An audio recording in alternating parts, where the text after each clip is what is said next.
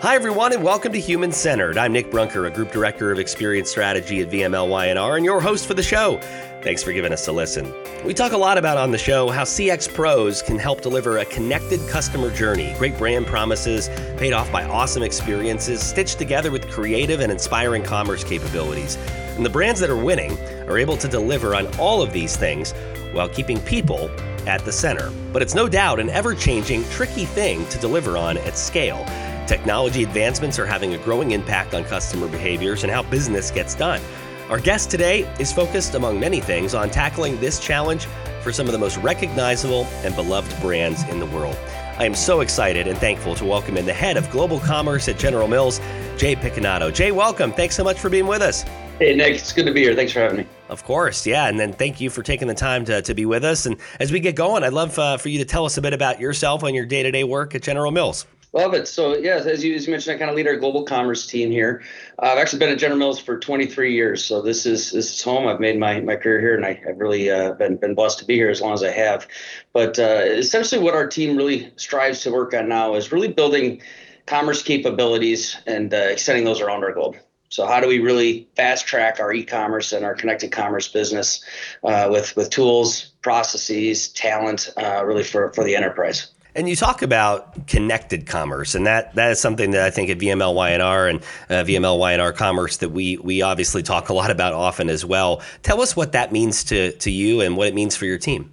Yeah, for us, we start with kind of e-commerce, and then the next iteration after that is sort of this world of omni-channel, and then really the next iteration after that is the world of what we describe as connected commerce, and it's really taking online and offline, not just retail environments, but online and offline environments to really drive purchase of our products. And Kelly, how I like to talk about it is really deeply understanding consumer journeys and now realizing the fact that A, those journeys aren't linear, and B, every part of that journey is shoppable. And so if we have a deep understanding of how consumers interact with digital sphere, right? And then we understand that every touch point they're interacting, we want to be able to drive conversion or ultimately have that experience be somewhat shoppable or link into a cart. That's what we're describing as we talk about connected commerce. And we mentioned off the top, it is a really delicate balance of being able to, meet them in those moments at the right moments. And certainly technology, I would imagine, has helped and also made things more complicated as it relates to understanding the journey, understanding where they are, finding out that it may not be linear, while also being able to pay off what we talk about a lot on this show is customers' overwhelming awareness of the way that brands interact with them, or vice versa. Quite honestly, customers choose us, not the other way around. And so when we think about building brands through purpose and still being able to be as beloved as some of your brands at General Mills are, well, trying to also innovate and still be personalized and relevant, that's very tricky. Talk about how you guys attack the brand purpose of it. And as technology's advanced, how you kind of stay true to the core of being a brand and a series of brands that the customers love and choose. Yeah, well, to your point, convergence of technology right now does allow for different types of engagement. And that doesn't mean to your really point of your podcast, right? Not non-human engagement, but just different ways to interact with brands and different ways for brands then to ultimately interact with consumers. And it really still allows us to bring purpose into our work. It still allows us to make sure that we are rooted in what a brand stands for, but it just provides different modes of connection. Mm-hmm. Now, one of the key tricks is that the experiences people have now, the expectation for brands is the expectation of that experience, not necessarily the normal competitive set or the normal expectation for a brand. And so you look at something like our Box Ops for Education platform. This is an app on your phone that needs to hold up like Uber. Mm-hmm. Right? This isn't an app on your phone that needs to hold up like Campbell's soup labels, right? It's something completely different now. And so the expectation consumers have for dealing with brands and the way brands interact with them are their latest best experience. And that's where it gets really tricky for traditional CPG brands to show up, because we have to show up with the intent and with the experience and with the purpose that's driven behind some of these just powerhouse technology brands. But I think to your question, it really starts with just making sure you are honest with your brand's purpose. What do you stand for? What are you trying to contribute in the world? And it has to be at that lofty stage for a business. Otherwise, Otherwise, you just find yourself kind of being a little bit, a little bit meaningless. I'll use a box tops example again. They're really about providing education and education resources to every kid that needs it the most. That's what they want to do. That's what the brand is existing for. And so when you start with something like that, what you're going to then show up in the world, how you're going to go do that, what actions you're going to take starts from a pretty good spot for you to really live that purpose.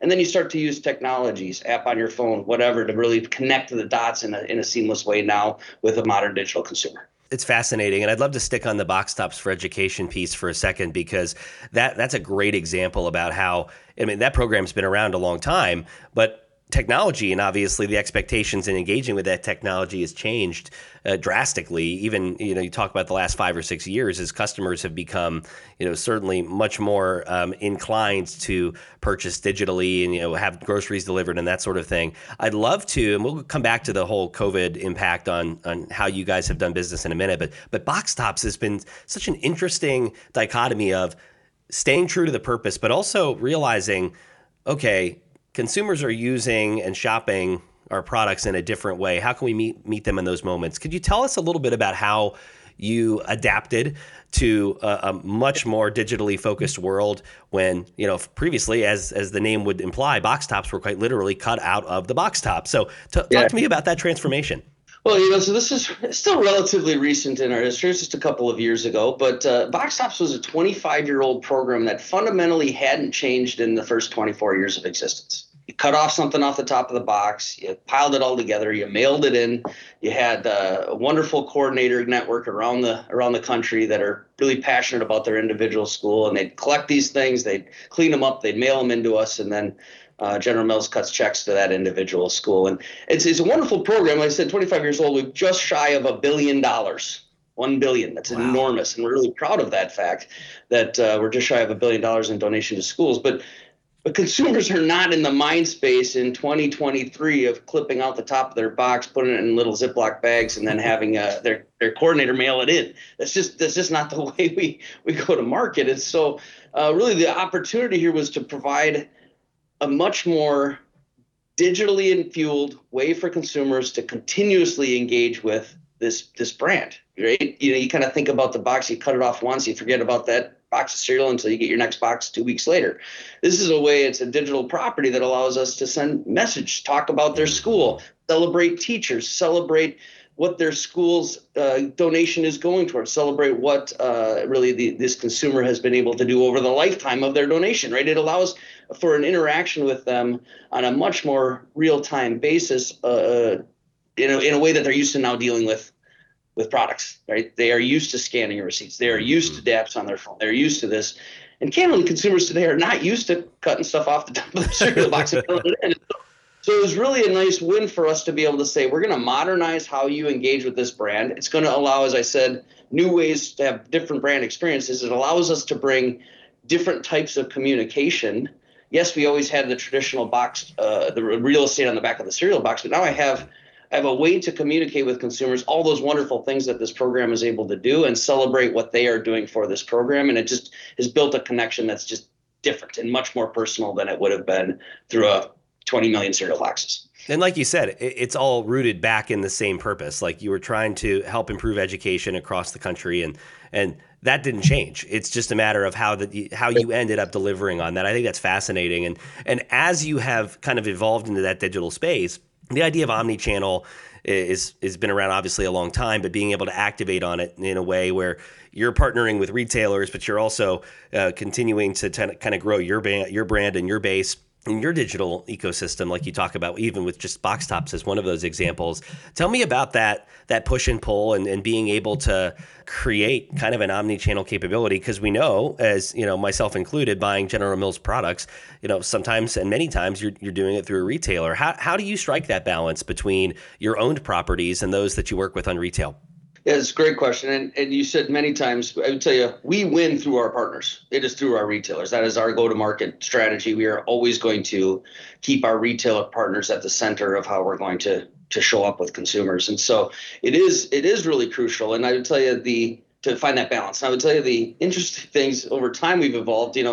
Brand teams care about their brand. retailers care about categories. Mm-hmm. Well, actually, brands are starting to figure out, no, we actually need to grow the category. Retailers are like, yeah, we actually need solutions for the occasion, right? Like, and so they tend to be a little bit of a step ahead of us, but we're kind of coming together now. And an omni-channel world is allowing us to do that in a much better way than we have before, because there is this opportunity to drive solutions online that are kind of hard to pull off in a store environment, right? Mm-hmm.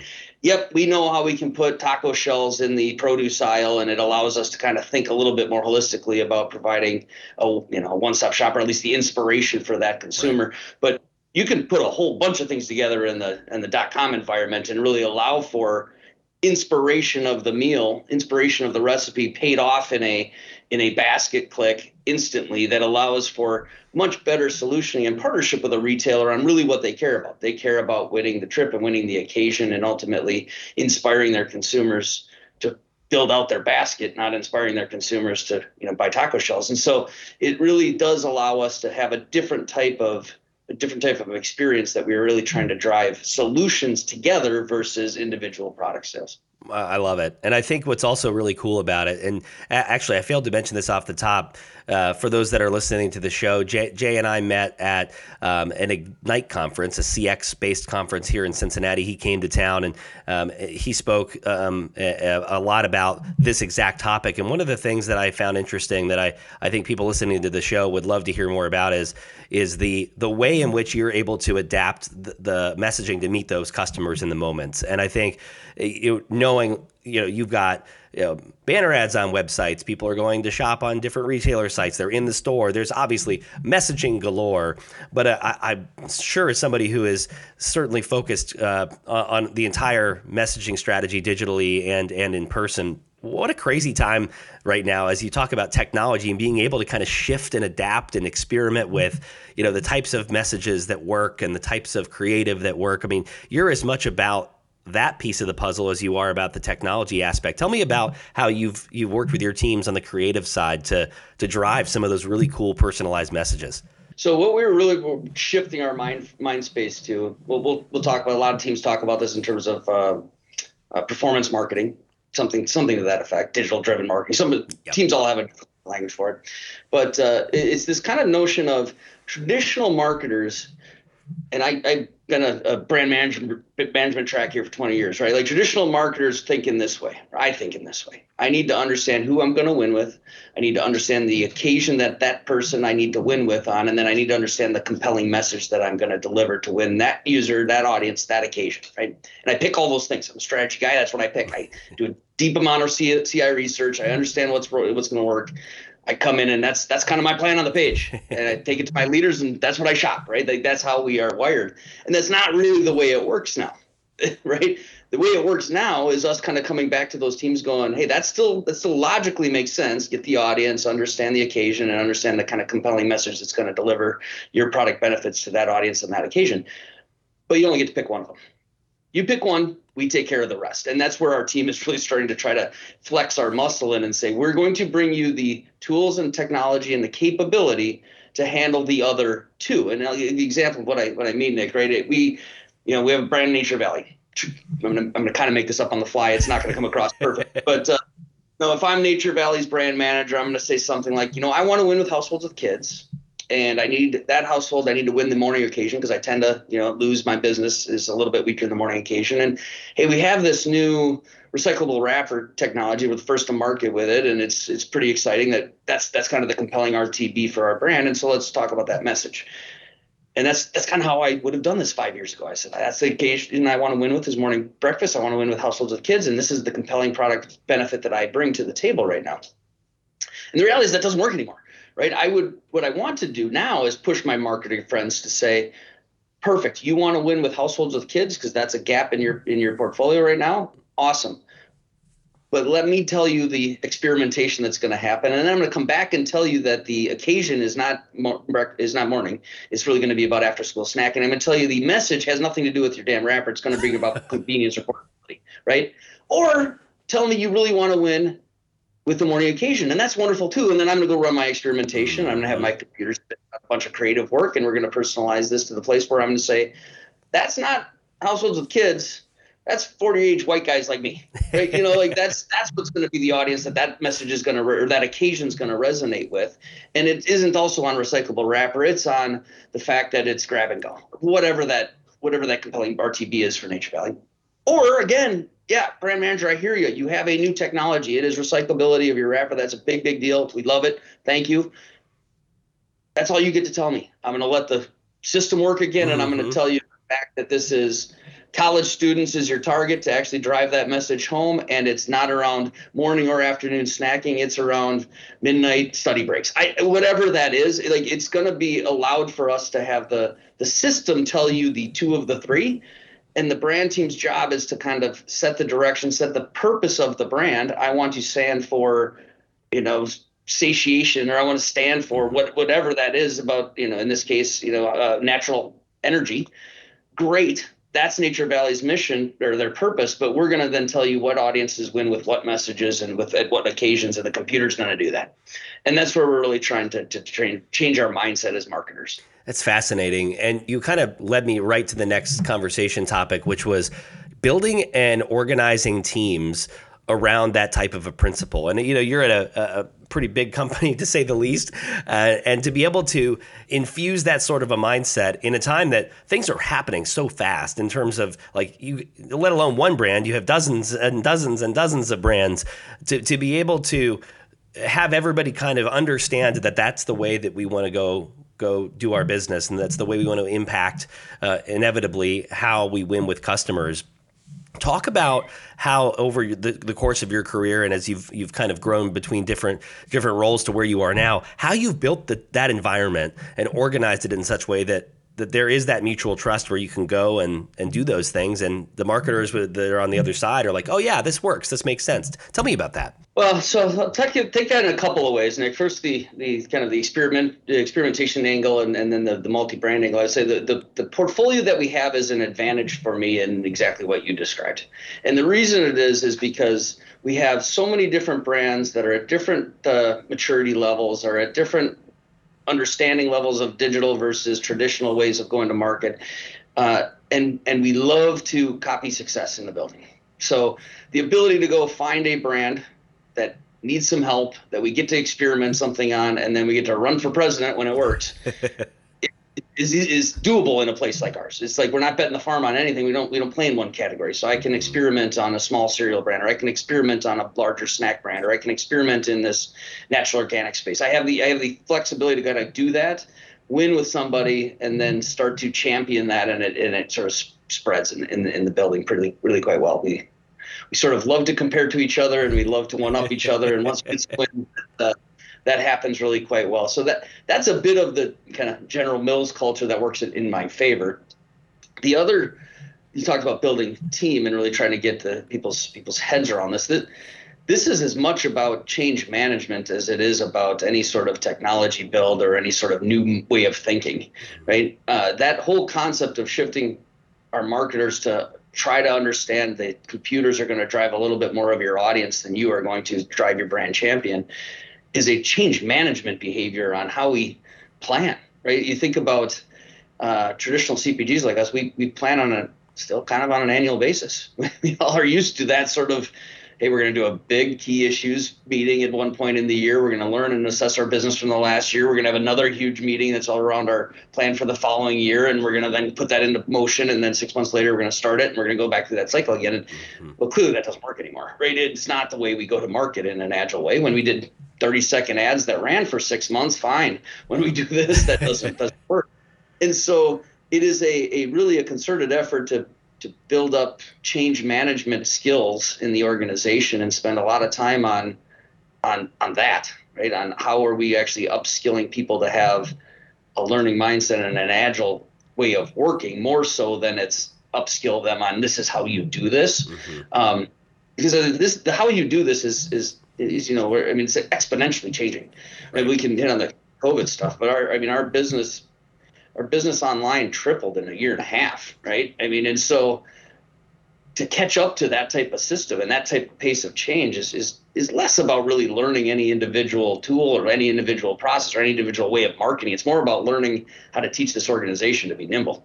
And that's what we spent kind of the last 3 years doing. Yeah, you hit on COVID, and I think that's a great segue to that, unmistakable crazy time of brand and business change. And, I think when you look at the CPG industry vertical as a whole, I mean, clearly there was a lot of behavior change going on by necessity as customers were kind of locked down. But yet there was still the unmistakable need to, to eat and sustain. Yeah. And so I think as, somebody who, certainly buys a lot of General Mills products, like, that didn't really change when I went into the pandemic, focus group of one.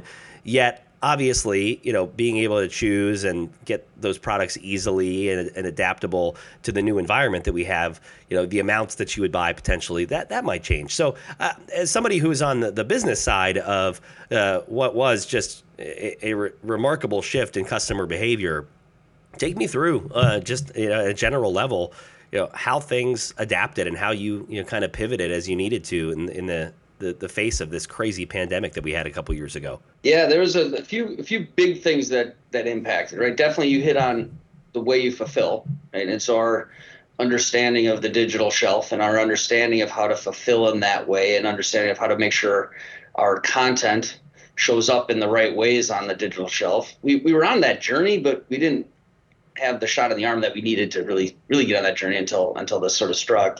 So that's kind of one aspect I'll hit on. The other aspect is, well, I hear you. You don't think you're consuming differently because you have your products that you like your Cheerios or you like your Old El Paso tacos, but you're eating at home 3 times as much as you were, and that's not a big number, but you're eating at home a lot, right? I mean, my wife has never had more lunches with me than the last, kind of 2 years in the first 25 years of our marriage. So you have that. You have just more occasions that requires more variety, requires all that. So that's kind of the next, kind of the growth and consumption that we were experiencing. And supply chain was a nightmare, right? Oh, I mean, we all were dealing with supply chain issues. And so really trying to just make sure that our products are available. And I think why General Mills did so well in this window, yeah, I think I'm a great marketer. Yeah, I think we figured out the digital shelf. We actually had a really stellar supply chain performance. And if I'm going to give anybody the credit for our performance, it really is our supply chain team, because while everyone struggled, I think we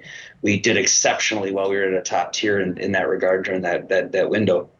But I'll use the thing I'm excited about we did at General Mills is while we saw and we needed to catch up fast, we also did the play the longer game plan. And here's what I mean by that, right? We had digital shelf challenges. We didn't have our content publishing perfectly. We didn't even know what content to be creating all the time. It was really trying to really get an understanding of hey, here's best in class PDPs, and then here's why that's best in class, because it drives search performance and it drives some other things on the digital shelf. How do we make that happen? And we had a bunch of pressure in the system from our operating unit saying, my content isn't right. I don't have my latest content. I have the wrong imagery. I have whatever in terms of our publication. And I had a lot of pressure to say, well, just go hire 25-year-olds, put them in a room and get this content right. Really, I mean, it should not be that hard. It's something that we can do. And we kind of had the foresight at that time, this a couple of years ago, to go, yeah, we can do that. Yep, you can give me 3 months, I'll have this fixed. Or we could realize that brand teams are going to want this customized for our key retail partners. And brand teams are going to want this content varied throughout the year for seasonality reasons or for performance reasons or for promotion reasons. And so while, yes, I can probably do that lift today, I'm going to be doing that lift every single quarter, and that isn't sustainable. And the math here, Nick, right? We have about 2,000 items on a digital shelf on any given retailer. We have about 10 things. If you think about a product detail page, there's about 10 things you populate. I'm using that for rough math because I have a hard time doing multiplication in my head. So if you got 2,000 items, about 10 things, you're talking about 20,000 pieces of content that at any given time we need to change. But we want to change that up by our top 5 to 7 retailers because we want to optimize for each individual retailer algorithm. And we want to change it up 4 to 5 times a year to make sure we're providing the seasonality or the promotion window. So that 20,000 pieces of content just turned into 500,000 pieces of content. Mm-hmm. And I can't put enough 25-year-olds in a room to make content. And so we had to build the system. We had to build the automation that allows us to have our brand team's content come into our DAM, funnel to our PIM, CSPs pipe it to our digital shelf, the audit capability on the back end to make sure this is actually happening and we're getting the result that we want to get. We had to build that system, and we took the energy to build that system, and it's paying off. It's paying off for us now. And as we talked about the other versioning of Crave, we talked about the performance marketing. Mm-hmm. The next place we're going to start to plug that concept, that system into is what we would call our performance marketing. Same concept's going to happen on content. We used to make one big TV ad for a brand for 6 months. Right. Now I'm making thousands of banner ads, thousands of social videos, thousands of other pieces of content. Same concept applies. I need some way to make dynamic content and pipe it in a way that's automated and not in a way that I'm going to put a bunch of people in a room and think that this can get spit out manually because the velocity is too high. Isn't it crazy though? I mean, I was talking to a couple of colleagues over the last couple of episodes on just the rate of change and how much more nimble that you can be even from 1 year to the last. I mean, you think about even when you were starting this journey in COVID to how things have adapted, and then you bring in things like AI where, Chat GPT is obviously the big buzzword right now in the AI space. But I think just the general premise of being able to use machines to be significantly smarter and faster, like that's got to just excite the hell out of you, doesn't it? It excites and intimidates. I'd say on both sides. Like I said, I'm traditional brand management here. That's the track I was on. Yeah. I'd never heard of the word tech stack before a couple of years ago, right? I mean, it is all I knew right now is to really model out what all the tech stack that we have as General Mills to do the activities marketers want to do and make sure that we are using the best partners in the world to kind of get after what we're trying to accomplish. I have never thought in my life that I would spend this much time with our data and technology organization or really going deep and really understanding MarTech and AdTech. It just was not in my wheelhouse.